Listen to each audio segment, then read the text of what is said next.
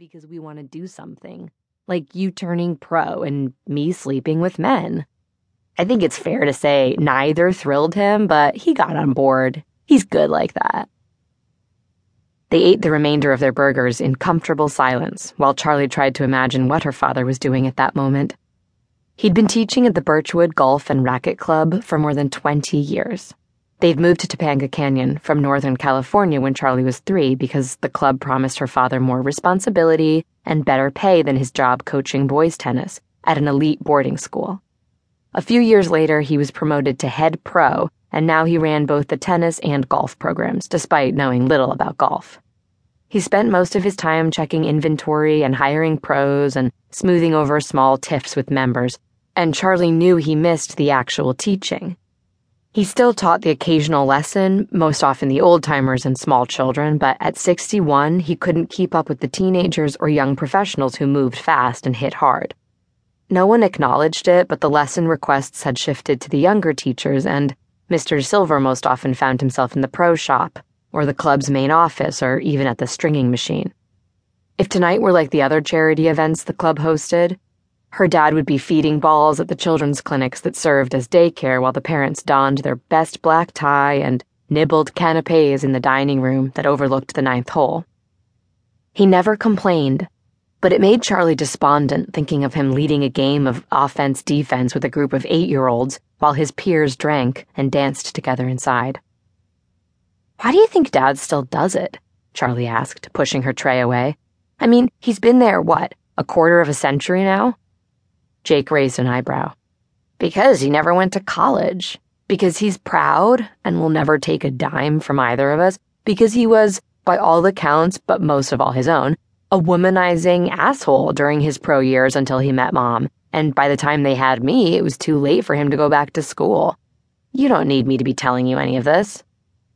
"No, I know. I guess I just mean, why hasn't he ever moved? Ever since Mom died, we don't have any real ties to the area. Why not try somewhere else? Arizona or Florida? Marin? Mexico even? It's not like he has some great life in LA that he would miss so much." Jake looked down at his phone and cleared his throat. "I don't know that places are lining up to hire a 60-year-old pro with a few years' experience on the tour 40 years ago. One who, I hate to be blunt about it, but let's call a spade, sleeps with every single woman who shows up for some help with her backhand. Birchwood treats him pretty well, all things considered. I think I just threw up in my mouth." Jake rolled his eyes. "He's a grown man, Charlie." "Do you think he's happy?" Charlie asked. "I mean, I know he's had every opportunity to get married again and has clearly not chosen that route, but does he like his life?" Their father had worked around the clock to support them both, to give them every opportunity that their far more privileged classmates had enjoyed. Summer camp, music lessons, annual camping trips to national parks, and of course, the tennis lessons.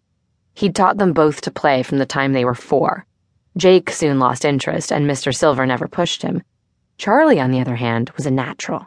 She loved her tiny pink racket, the running and balancing drills, the tube she used to help pick up balls. She loved filling those little paper cone cups with icy water from the Gatorade cooler and scraping the clay off her sneakers with the floor-mounted rolling brush, and the way the tennis balls smelled when she cracked open a brand new can. But most of all, she loved her father's undivided attention.